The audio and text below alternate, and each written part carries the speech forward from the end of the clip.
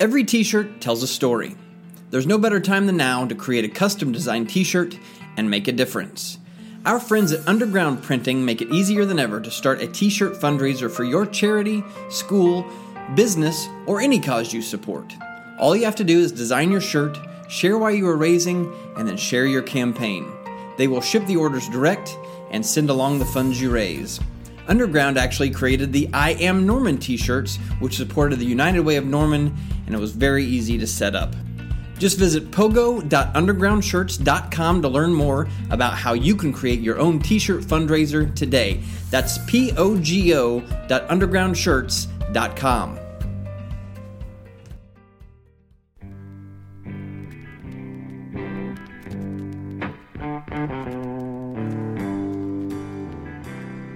Hello and welcome to I Am Norman, a podcast about the great city of Norman, Oklahoma. Well, I'm originally a Normanite. I'm a Norman girl. I've always looked at Norman as just a fabulous place. I had a great childhood here. I am a Norman girl. I mean, born and raised from day one, Norman, Oklahoma. I haven't lived anywhere as long as I've lived here. So I call Norman home now, and it's a great place to live. I'm Zach Logston, and I hope you'll join me each episode as we hear the stories of the amazing people, businesses, philanthropies, and upcoming events in Norman, and what makes our big little city so great. I love that in Norman, I am part of something that's so much bigger than me. I just think that the people here in Norman are extremely generous. I've said it before, and I'll say it again. Nothing loves anything the way Norman loves Norman.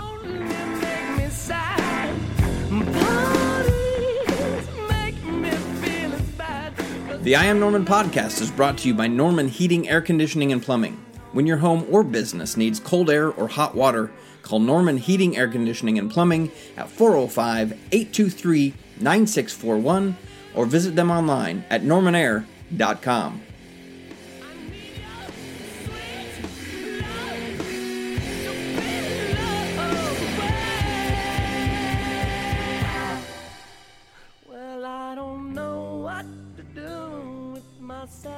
Hello, Normanites, and welcome to another episode of the I Am Norman podcast. Thanks so much for joining us once again. Today, we have with us, very excited about this conversation we're about to have, Bart Keaton, Executive Director and Founder of Engage Learning. Bart, thanks so much for being on the podcast today. Hey, thank you, Zach. I'm excited to have this opportunity. So start off, we'll get deep into what Engage Learning is, but before we do that, tell us about you. Tell us about your family, your history with Norman, Oklahoma, how you got here, all that good stuff. Oh yeah, well that's incredibly important to me. We got two boys, 8 or almost 8, and just turned 5, and they'll both be at McKinley this fall, and we've been in Norman about 5 years, and I say we, their mom's the reason we came here. Jill had gotten the job as a professor over at OU, and that brought us from outside Washington, D.C. about 5 years ago to Norman, and I never imagined that I would enjoy living in a place as much as I do. I mean, this is a remarkable place to raise a family, and the boys think of it as home, and even though I think we're both, far away, their parents are far away from our families, we just felt incredibly welcomed here and at home here. So that's just been such a blessing, I think, for us. I kept my job. I was working in the intelligence community at the time in D.C., and I was flying back and forth, and Liam had just been born. And that's kind of the motivation to get to our bigger conversation of what started me thinking of how can I take, whatever abilities I thought I had or experience I had or skill set I thought I might have and put all of that together to do something that might have an impact with what mattered most to me, which was education. So even though I'd found myself in a lot of different fields, it always came back to kids and to students and how we can essentially create some really innovative ways for how kids can learn. Well, yeah, like you said, we will get into that conversation. But before we do, I want to hear a little bit more about you. You say you came here from just outside D.C. Where are you guys from originally? Originally, I grew up in Northern Virginia, and I'd spent most of my life in Virginia or North Carolina. I'd been a grad student down at Duke for a long time. And then my spouse was from Mississippi, but she had been at Duke as well. And so we've been in North Carolina and then moved back up to D.C. where she finished her dissertation and where I worked for the IC, like I said.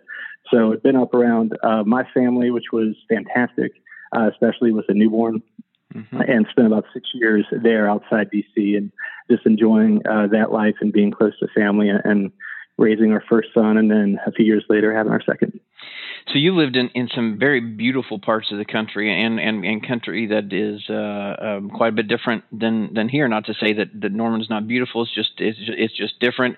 You know, DC obviously a heavily populated area, but you're here, and by your own admission, you like it quite a bit. Talk a little bit more about, I guess, the differences between here and where you're used to, and what makes it special to you. What makes it a place that you enjoy so much living? Yeah, and that's one of my favorite topics, actually. We were big fans of, like I said, Northern Virginia. We love North Carolina, and it's a great opportunity to go back and visit family there. Both my brothers are there with their families.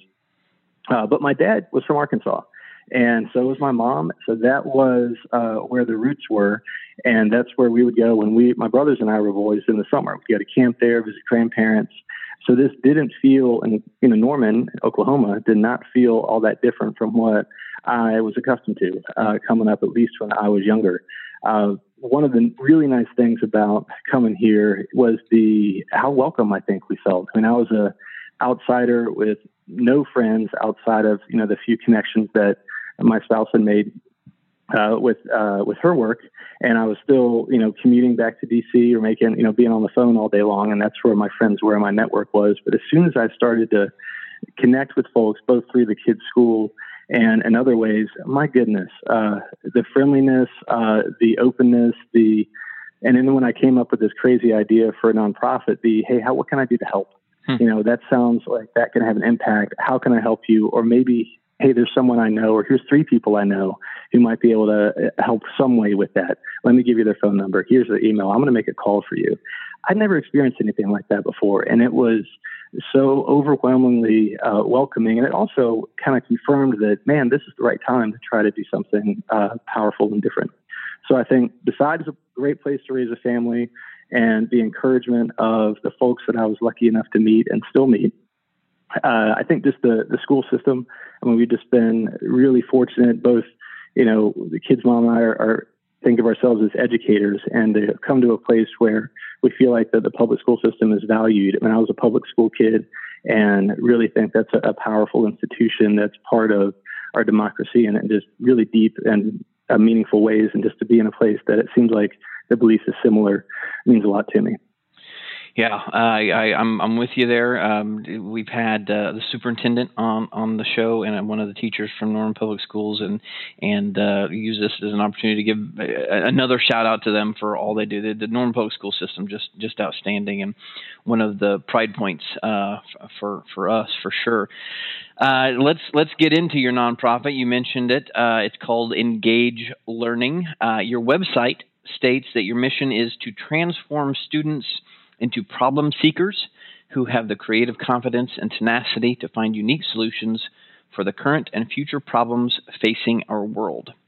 What does that mean, and how do you execute that mission? Man, that's a great question. It's also a lot of words for a mission statement, but to narrow it down from my perspective, it's all about student agency. I mean, what we are so interested in and so motivated by, when I say we, I mean, there's 12 on staff this summer. And what gets us up every morning is kind of thinking about what kind of people we hope to help shape. We hope to have some hand in creating, and working backwards from there. How to create those flashpoints through a learning experience where that young woman or that young man might have a chance to see that she is far more capable than she thinks she is. He's far more creative than he had ever imagined, and that they have a way of impacting and shaping their surroundings in much more dramatically than they probably would have considered at 11 years old, 12 years old, 7 years old, 16 years old. And I'll give you a few examples. Please do. Our very first project, and I'm going to talk about Norman Public Schools a lot, I think, the next few minutes. But the vision was, hey, how do we work with a small group of kids? So we picked 6. middle school students with a couple teachers who are passionate educators. So they were also from Alcott, so 6th, 7th graders, Brian Toomey and Brad Talley from Alcott at the time. This was 4 years ago. And then give them a challenge that nobody thinks they're going to be successful with. So that first project, which is the final completed version, is over at Norman High School right now, but was design and build a solar-powered charging station for cell phones. So you got 2 weeks to do it. This was August 2016. Wow. And we're going to give you all the support in the world, but we're going to let you fail. We're going to let you mess up. We're going to make you figure it out. And we're going to support you in any way we can. So kind of this relatively flat dynamic of the teachers being right there with the students. So we worked together about 6 hours a day. This was over at the Innovation Hub at OU before they'd opened up. So they had a few tools and they had some really brilliant staff, but they were still, putting everything together. And they said they welcomed us in as a partner and said, yeah, you can do your project here. And in 2 weeks, those students went from conception to a whole lot of different ideas, to picking the design they wanted to work on, to learning enough CAD, computer automated design, to do a CAD illustration of it, and then to build the vast majority of that structure. There's a steel understructure to it that they did not construct just because of the difficulty and some of the risk involved in that, but they did the wood, they did the circuitry, everything else. So it's kind of a really modernistic looking oval gazebo that the front of it, if you back up, looks like a light bulb, the entranceway. And you're able to plug in your cell phone under the bench there if you wanted to, and a big cell up on top. So just a neat project that those 7th graders, gosh, they were 11 years old at the time, and they came up with this and executed it. And a couple highlights of that, besides the fact that the teachers both said all along the way and afterward, like, this is the most powerful learning I've ever seen happen. How can we do more of this? And that was super encouraging. And both Brian and Brad are still involved with this summer. But the second day, this one student named Hunter, who had recently moved to Norman, he came in, or maybe it was the third day, he came in and said, hey, I stayed up all night. I taught myself this program online to draw in CAD. Here's a diagram of what we've been talking about. Do you think this will work? Oh, wow. And we looked at it, and we looked at each other, and we're like, first of all, what are you doing staying up all night in August? Second of all, this is like 90% there. Like, you've got it. He had figured this out, and this guy's 11, but no one had asked him to do anything that significant before. And he found within himself the skill set, the energy, and the commitment to just see that through. So, and I think you could say that of any one of those 6 students, all of whom ended up going to Norman High School. So they got to see that thing every day. Hunter has since, he's graduated a year early, and I think he got a ride to either Texas Tech, or I forgot exactly what it was, but man, super cool kid. And his mom told me that this was, and I don't know if this is true, but it's still been encouraging ever since. She sent me a text and just said that project was the fire that kept him going the next 4 years. And that's not going to be the case with every student we have a chance to work with on a project level. But just the fact that it had that kind of impact on that one student, and I think maybe all of that original group would say something similar, encouraged us to say, well, let's try this again. That's really, just amazing. I'm fascinated by that and what you're doing. Where did the idea come from to start this? This isn't. You said you worked in intelligence, but how did this idea pop in your head to even be something to want to start? It was probably a combination of things. It was just putting together kind of pieces of my history and experience. And honestly, what we're doing really isn't anything new. It's a lot when those in-person projects like the one I just described, and we'll get a chance to talk about all the different things Engage is doing these days. But that's just project-based learning. It's been around for a long time. Everybody knows it works. It's just really hard to pull off because it takes a lot of planning. It sometimes can be expensive. It's often way more hours from the teacher perspective or the facilitator's perspective than folks are getting paid to do. So it's a challenging thing to do within the school system. Some schools can pull it off really well. High Tech High over in California does a remarkable job of doing this. We just decided to give it a shot.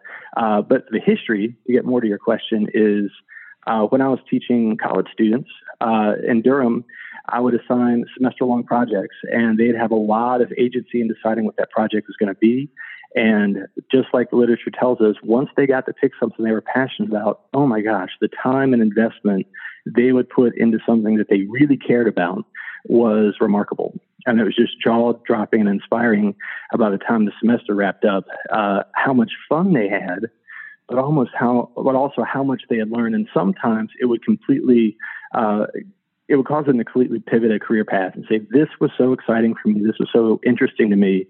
I want to be a music producer. I want to be an architect. I had no idea what my future was, but now I got it. And a lot of us have had these experiences, but usually they're accidental.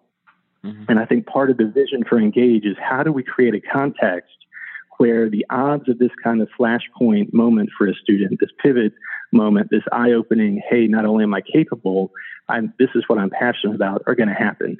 We can't make it happen, but we can maybe create a more target-rich environment for that sort of opportunity. After teaching college students, I was with the intelligence community, and a lot of my experience there was finding innovative ways to bring expertise together to help the IC solve some of their really difficult problems. And that helped me understand that being an outsider, I had no background in European issues, Russia issues, Turkey issues. Mm-hmm. And I had no proclivities to be an expert in that field. But as an outsider, I think having a different perspective of bringing the right people together, getting the folks excited about solving these problems, or at least coming up with some ways to be thinking about them differently and more productively, that I could do. And then the power of working in small teams was incredibly effective for our mission, but also just something that I noticed, well, we can do this at this level. I've seen this work at the college level. Where is the need the greatest? Those Duke kids are fine. They don't need this so much. They've already had enough good fortune and hard work that they're going to be okay. But let's bring this down to the level where it could really be changing some lives potentially. And that seemed to be that middle school or that upper elementary school level. And then I just happened to find myself after we moved in a place where there was all kind of opportunity as far as education goes to do something new and different. So you mentioned pivoting. You mentioned and you talked about the projects that you have going on now. So let's pivot the conversation and talk about that. Sure. It is really exciting. Autumn McMahon who appeared on the show before, connected us, and she kind of teed up what we're about to talk about, and just sounds really, really cool. So talk about this new initiative, what you got going on now, and what that's all about. Sure. And I think Autumn probably mentioned to you the fact that back in March and even in late February, we saw it coming. And this is just part of what we're doing now, but it's a really important part. And we think we've been grateful, I should say, to be able to have an impact with this. Is we have a lot of 3D printing expertise. Digital manufacturing, digital fabrication is part of what we do. Mm-hmm. And it's part of what we do in our small teams, but also some of the classes we teach or camps we have. So we have an array of 3D printers. We have just massive expertise on staff, decades worth when you add it all up, and using this technology. So when we saw that there was a shortage of PPE around Oklahoma, and that was probably going to last for a while, where there were some ideas floating around open source about face screen PPE masks. And these aren't the masks that a lot of us are wearing now over our mouths, which is kind of the clear visor screen, usually in the medical community. We thought, well, my goodness, we can print those frames. And we partner with Allied Plastics and OKC for all kind of projects. They can do the plastic screen part. And we got Automated Gasket, who does all kinds of stuff with cutting and rubber. They can do the strap. And then MD Home Products, well, they can help us with some foam and get that together. Mm-hmm. So within a couple of weeks, we had all these 3D printers running, and had borrowed a bunch from other partners, Bethany Library and some individuals, and the list goes on. And just kind of had a little factory system, churning out a few thousand of these over a couple of weeks. We supplied a few thousand to OU Medicine. We've supplied a few thousand to Integris. We've done almost over 1,000 of the VA system right now, and they're going all over the state. Wow. And not because we're trying to make a business out of this, just the supply chains have broken, and until they get back where they need to be, we're happy to help fill in the gap. We delivered, over 100 to Norman Public Schools for their summer programming last week. We'll deliver more next week. And it's just a way that, on a small way, using kind of part of our staffing, that we can serve the greater, the Oklahoma community, whether it's central Oklahoma or elsewhere, and just do something that we have a opportunity and a skill set and some experience to produce. And it makes us feel good. I mean, the feedback we get from doctors and the nurses is really, really fun and enjoyable. And the dances they show us in the videos when they get something, they feel safer and more secure when they're wearing these. So the feedback has just been super positive. But I need to mention one thing that I don't even know if I've talked much with Autumn about this, but Kim Ray has been one of our partners. A lot of our sponsorship comes from corporate sponsors. And we ended up working with them, and they were doing 3D printing with us, and we were helping them distribute. And they said, well, a particular individual said, no, there's an old school manufacturing process called injection molding, where we could be making, instead of taking 3 hours to print one of these frames, which is what a 3D printer takes, it's not efficient. We can do one of these in 3 or 5 seconds, just the way they used to. And we've much of that, we've shipped overseas. Our country has that kind of processing, that kind of manufacturing. Right. So he spent a couple of weeks developing this, and now we've got thousands in a warehouse ready to go. Through another partnership with Baker Hughes, thousands went to Guyana a couple of weeks ago that we were able to help with the screens and do some other things. And Baker Hughes has shipped them all over the world. And then some of the, orders in the thousands are those disposable injection molded frames. So that may be more detail that your listeners are interested in, but it's just been really exciting for us as a tiny little player to have a chance to partner with some of these either statewide, nationwide, or global institutions and have an impact at a time when there's just a whole lot of uncertainty and need. No, I think that's amazing. I appreciate you sharing that, and it's really cool to see, what started as an idea to, like you said, just use your resources that you have there already to print these. It has turned into something where you can produce so many more and help that many more people, all in a matter of a few months. I have to imagine that in February this was not on the radar, or was not something you were planning to do, and here you are, having supplied thousands of PPE masks to places all over the country. It's just an amazing story. So, are the young people that are involved in the program able to assist with this? Has the pandemic created a scenario where you can't have them in your facilities helping, or how does that all work? Oh, that's another good question. And I want to back up just a little, because I think it's worth pointing out that Engage was only one of a lot of groups and organizations that went out to make masks and make other kind of PPE to help. I mean, there's this amazing group of folks, really ad hoc group in Norman that supplied lots of stuff for Norman Regional, and we admire everything that they've done and have tried to mimic all their successes too. So I don't want to at any way imply that there was something unique about what we were doing. I think it had a good impact and it was special. But man, I wish I could just take the time to list all the other organizations we're aware of around the state that did something similar. Well, thank you for giving me a chance. That's very kind of you and humble, and but that doesn't take away from what you guys are doing and giving back. I think it's great. But do tell us about how things have been impacted and with the students and young people that are involved in the program. Right. Yeah, and that was a tough couple weeks to realize that what we were all about, and they're still primarily about, Engaged Learning, is face-to-face, hands-on, working with tools, getting dirty, working with technology, figuring stuff out. That was our MO. And when we're in an environment where people can't be together, not only our staff can't be together, and we haven't met as a staff since before spring break, but working with students, it was crushing.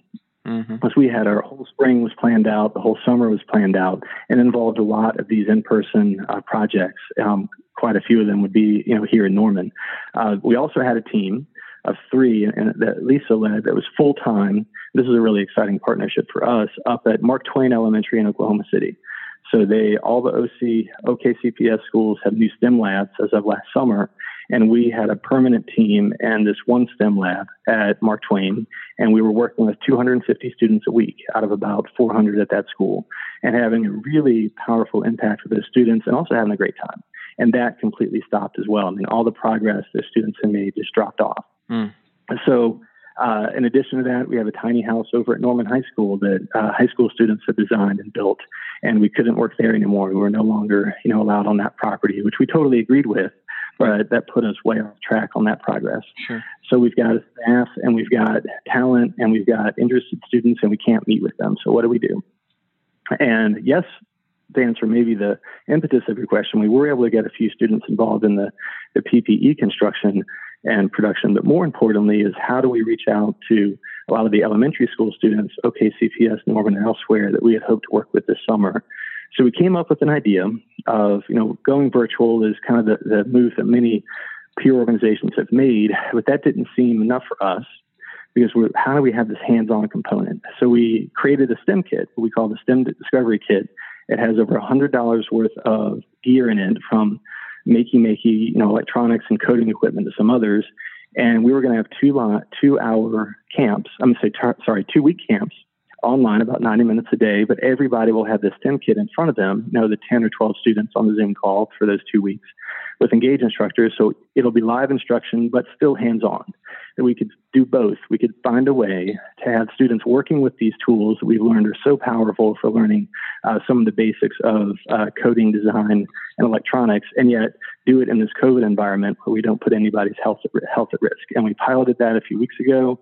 And on Monday, we started a few teams with Lakeview, a few other teams with MLK up in the city. And we hope to have 500 or 700 students by the end of the summer have that 15-hour experience, whether they're beginners or intermediate or advanced kids in middle school. So that's kind of the big move that we've made this summer, and how we're still able to use, the skill set we think we have and our mission of kind of hands-on learning, and yet do it in the COVID environment.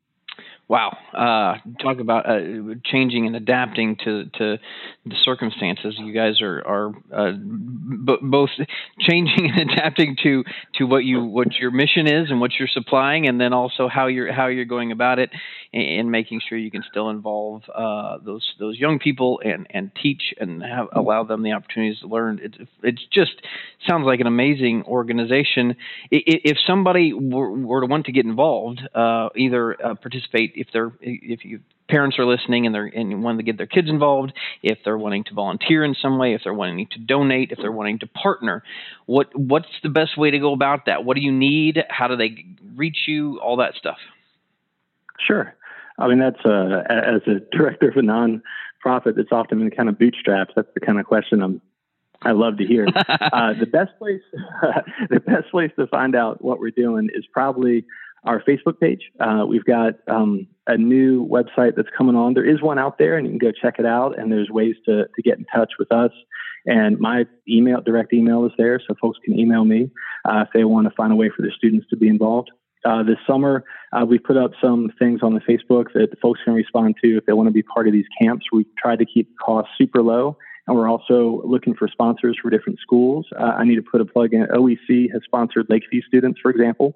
Mm-hmm. So they're getting full scholarships to be part of this for 2 weeks, and we're incredibly grateful for that. We've got some neat partnerships with OKCPS, with different schools up there, and particularly Title I schools where students don't necessarily have these kind of opportunities in the summer. That's where we really see the gains from our relationship with those students. The gains grow dramatically in their learning and their excitement about school. But so there's a way to contact us either through Facebook Messenger, through giving me a phone call, my number's there, email, that's there too. As far as community sponsors, send a kid to camp. I mean, that's probably the easiest thing to do in a time when so many camps aren't opening. Probably by next week, so it may be by the time this airs, there'll be an opportunity to donate, to send a student to camp, give them a chance to work with these kinds of tools, and maybe have that experience where, oh my gosh, I can do this stuff. And especially for young women, maybe second grade, third grade, to realize that technology is not just for boys, that they are at least as good and often, and then many times far better at working out some of these problems than their peer boy students are. I mean, if we can help with those kind of moments, man, that's something we're excited about too. And our partnership with the Girl Scouts of Western Oklahoma, we think we've seen so much progress and just so many excited young women who think of themselves now as folks who are going to go into STEM careers. One thing that is not on the webpage is kind of a huge array of projects over the next 3 years that we've been in conversation with Norman Public Schools about is we did a playground project at Lincoln Elementary a couple of years ago, where during the school year, we worked with the entire fifth grade to design and then over the course of the next year actually construct significant playground equipment for their playground. So there's a 16-foot rocket that was designed by students. There's a launch pad for that rocket. There's all kind of really cool stuff that students designed and then helped build out there. We did something similar last year with Roosevelt Elementary. And a really neat twist there, and this was the principal's idea, Tiffany's idea, and Christy Hartman's idea, was to have the fourth graders design equipment that had some sort of STEM-related theme, and it was interpretable and usable by preschool and first graders, kindergarten and first graders. So that's out there, and that's being finally finished up this summer, but that's all installed over at Roosevelt Elementary. So the big idea is, how can we do this with every elementary school in Norman? And we think we can do this. We're looking for Norman support for the first couple, and then we'll be on foundation grants and national grants after. But this fall, it'll be Washington Elementary and Lakeview Elementary. We'll be working with all those students, probably in the fourth or fifth grade, depending on the school, to design. And then over this next fall and summer, pick out one of those designs and then install it. So that's just been a really neat long-term project we have with Norman. And for this, like I said, the first year, we are looking for local support for that before we go on statewide support. I feel like you just keep shocking me with these new things and more and more and more. And when I think you're finally done talking about all the awesome stuff you're doing, you throw another one out at me. I have exhausted my list of questions, but I also don't want to cut you off. Is there anything else awesome that you're doing that you want to take this opportunity to share with us? Well, this is where I start making things up. So, it's just been really rewarding and kind of surprising. And I guess I don't have a chance to talk about the different things we're involved in. And so I can understand how it might be a little overwhelming, because I sometimes feel that way myself. But the reality is that what I think we've done and been able to do has an impact. And students get excited about learning, and they say things like, and it's very anecdotal, and we're starting to get a lot of research documentation on this, working with some folks over at the Ed School at OU. But the anecdotal impact is, man, I think differently now, or I feel like I can do anything now, or I can't wait to go back to school because that summer project was so amazing, or I don't want to miss winter break because I don't want to miss STEM class for elementary school kids, or I don't want to snow days. I don't want to miss STEM class. Right. So we just try to do more. I mean, that's part of, I think every nonprofit deals with the same challenges, that when you find something that you think works, and it doesn't work for everybody, and it's not 100%, but overall generally powerful and effective, then you just want to do more. And it can be exhausting, and it can be risky on the financial side sometimes, and it takes a lot of faith and hope. But we just want to keep pushing, because ultimately, I mean, we've got there's so many students out there, and we're never going to be able to reach all of them. But we think if we can keep showing, both in Norman and OKC, and then all the professional development work we do with teachers and OKCPS, that there is another way, and it is possible for anybody to do this, and then empower them and give them the tools to do so, that we can transform how education, and especially how learning, is thought about at those levels in Oklahoma. And that's a mission that I'm happy to spend the next 30 years of my life behind. Well, it sounds like just an amazing organization, and one that I feel a little ignorant, being in Norman for as long as I have, and I was not aware of it. So I was thrilled to have you on to talk about it. Before I let you go, we've talked a lot about Engage. We touched on you as an individual at the outset. You've been some really cool places. You said Duke, and you spent some time at Duke, you in Virginia, DC. We talked about what you love about Norman, and a question I love to get out of people, and I'm going to expand it to where you're from as well. Where is your favorite place in Norman to grab a bite to eat, and what do you love to get there? Oh, man. Well, I got to tell you, my appetites are often driven by a 5-year-old and a 7-year-old because fair enough. Yeah. And fortunately, a lot of times we find some alignment. So I'll get a plug to just last night. I mean, we got I picked up a couple pies from Notorious P.I.E. Oh, nice. They love it. And that's a favorite of theirs. But I got to tell you, my favorite place is just with both of them on the back deck, having a couple smash burgers on the grill. Nice. And that's we live in a neighborhood that everybody's close, and just having folks walk by, whether it's down the sidewalk or down the alley, and stopping to chat, that just feels like what home should be. So they love it. I love it. And that's I know we're not opening up the grill on the back to the public just yet, but maybe someday. But that's if you want to find us and the weather's decent, that's where we're going to be. I won't ask you for your address, so people aren't just showing up with a plate in their hands, ready for a burger. I hope we can do that someday. That's actually a secret wish, but we'll see if that ever happens. So what about back home? You're from Durham has, I think one of the food there is amazing. Anything pop in your mind, either in Durham or in DC, those areas that you really miss that you can't find around here? Oh my goodness. It's been a long time since, it feels like even longer since I've been to Durham. I do remember there were a couple places. It's more of a dish than a place, but it is shrimp and grits is something that we would find a lot down there. If I saw it on the menu, I wouldn't even look at anything else. So that's usually where I would head out, and certainly tried to learn how to make that on my own. And I don't think I ever got there to the level that we had experienced. And then I think DC. My goodness, I mean, that's such a remarkable food scene there, and I'm by no means a foodie. And when we do go, again, I'm still driven by the passions of a 5 and 7-year-old. So sure. Often, I will say something that I hope would make it here, and this is going to sound super narrow, but they've got a Shake Shack, and I think anyone who's traveled a little bit has probably been to a Shake Shack before, but those guys have figured it out, and Danny Meyer just knows what he's doing there. So I don't think we've ever been in the last since we moved, that we haven't stopped by the local Shake Shack and picked up some burgers and milkshakes and all that good stuff.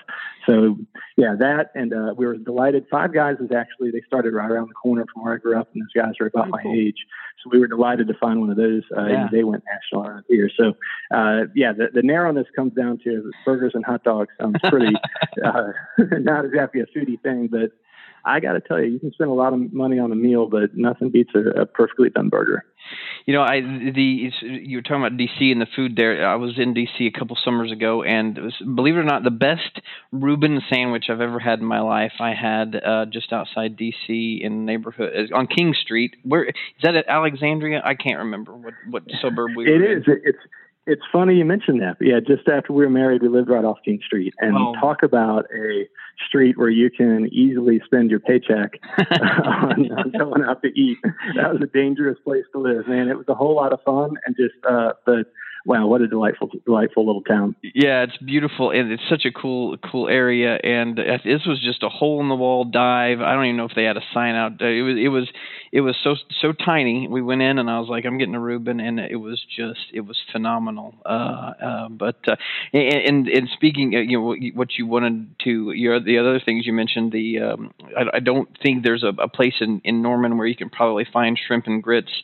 But if Hal Smith, who runs so many of the restaurants around here, is listening, I recommend he adds shrimp and grits, and then also he figured out a way to bring Shake Shack here to Norman as well.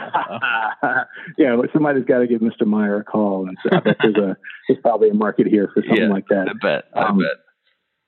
Well, Bart, it's been a pleasure talking to you. Thank you so much for sharing your time, and thank you for everything you're doing with Engage Learning for the people of Norman. It's been a pleasure talking to you.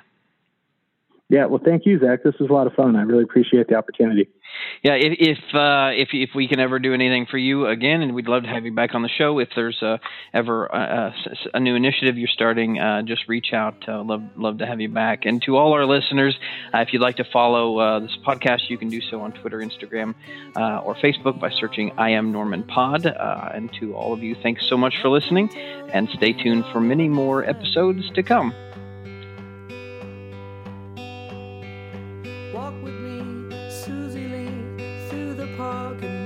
tree. We will rest. The I Am Norman podcast is brought to you by The Hall at the Rail House, Norman's premier event space in the heart of downtown. When all of this is said and done and life gets back to normal, the one thing we'll all be looking to do is celebrate with our friends and families. Weddings, receptions, corporate events, luncheons, banquets, proms, parties, and more. If you're looking for a place to celebrate life, we hope you'll choose The Hall at the Rail House. For more information, please visit therailhousenorman.com or call 405-778-0003. I Am Norman is sponsored in part by Old Hat Creative. Old Hat is a strategic marketing and branding firm located right here in downtown Norman. From websites, corporate identity, graphic design, video production, and more, Old Hat can help any organization achieve their marketing goals. For more information, visit oldhatcreative.com or email info@oldhatcreative.com.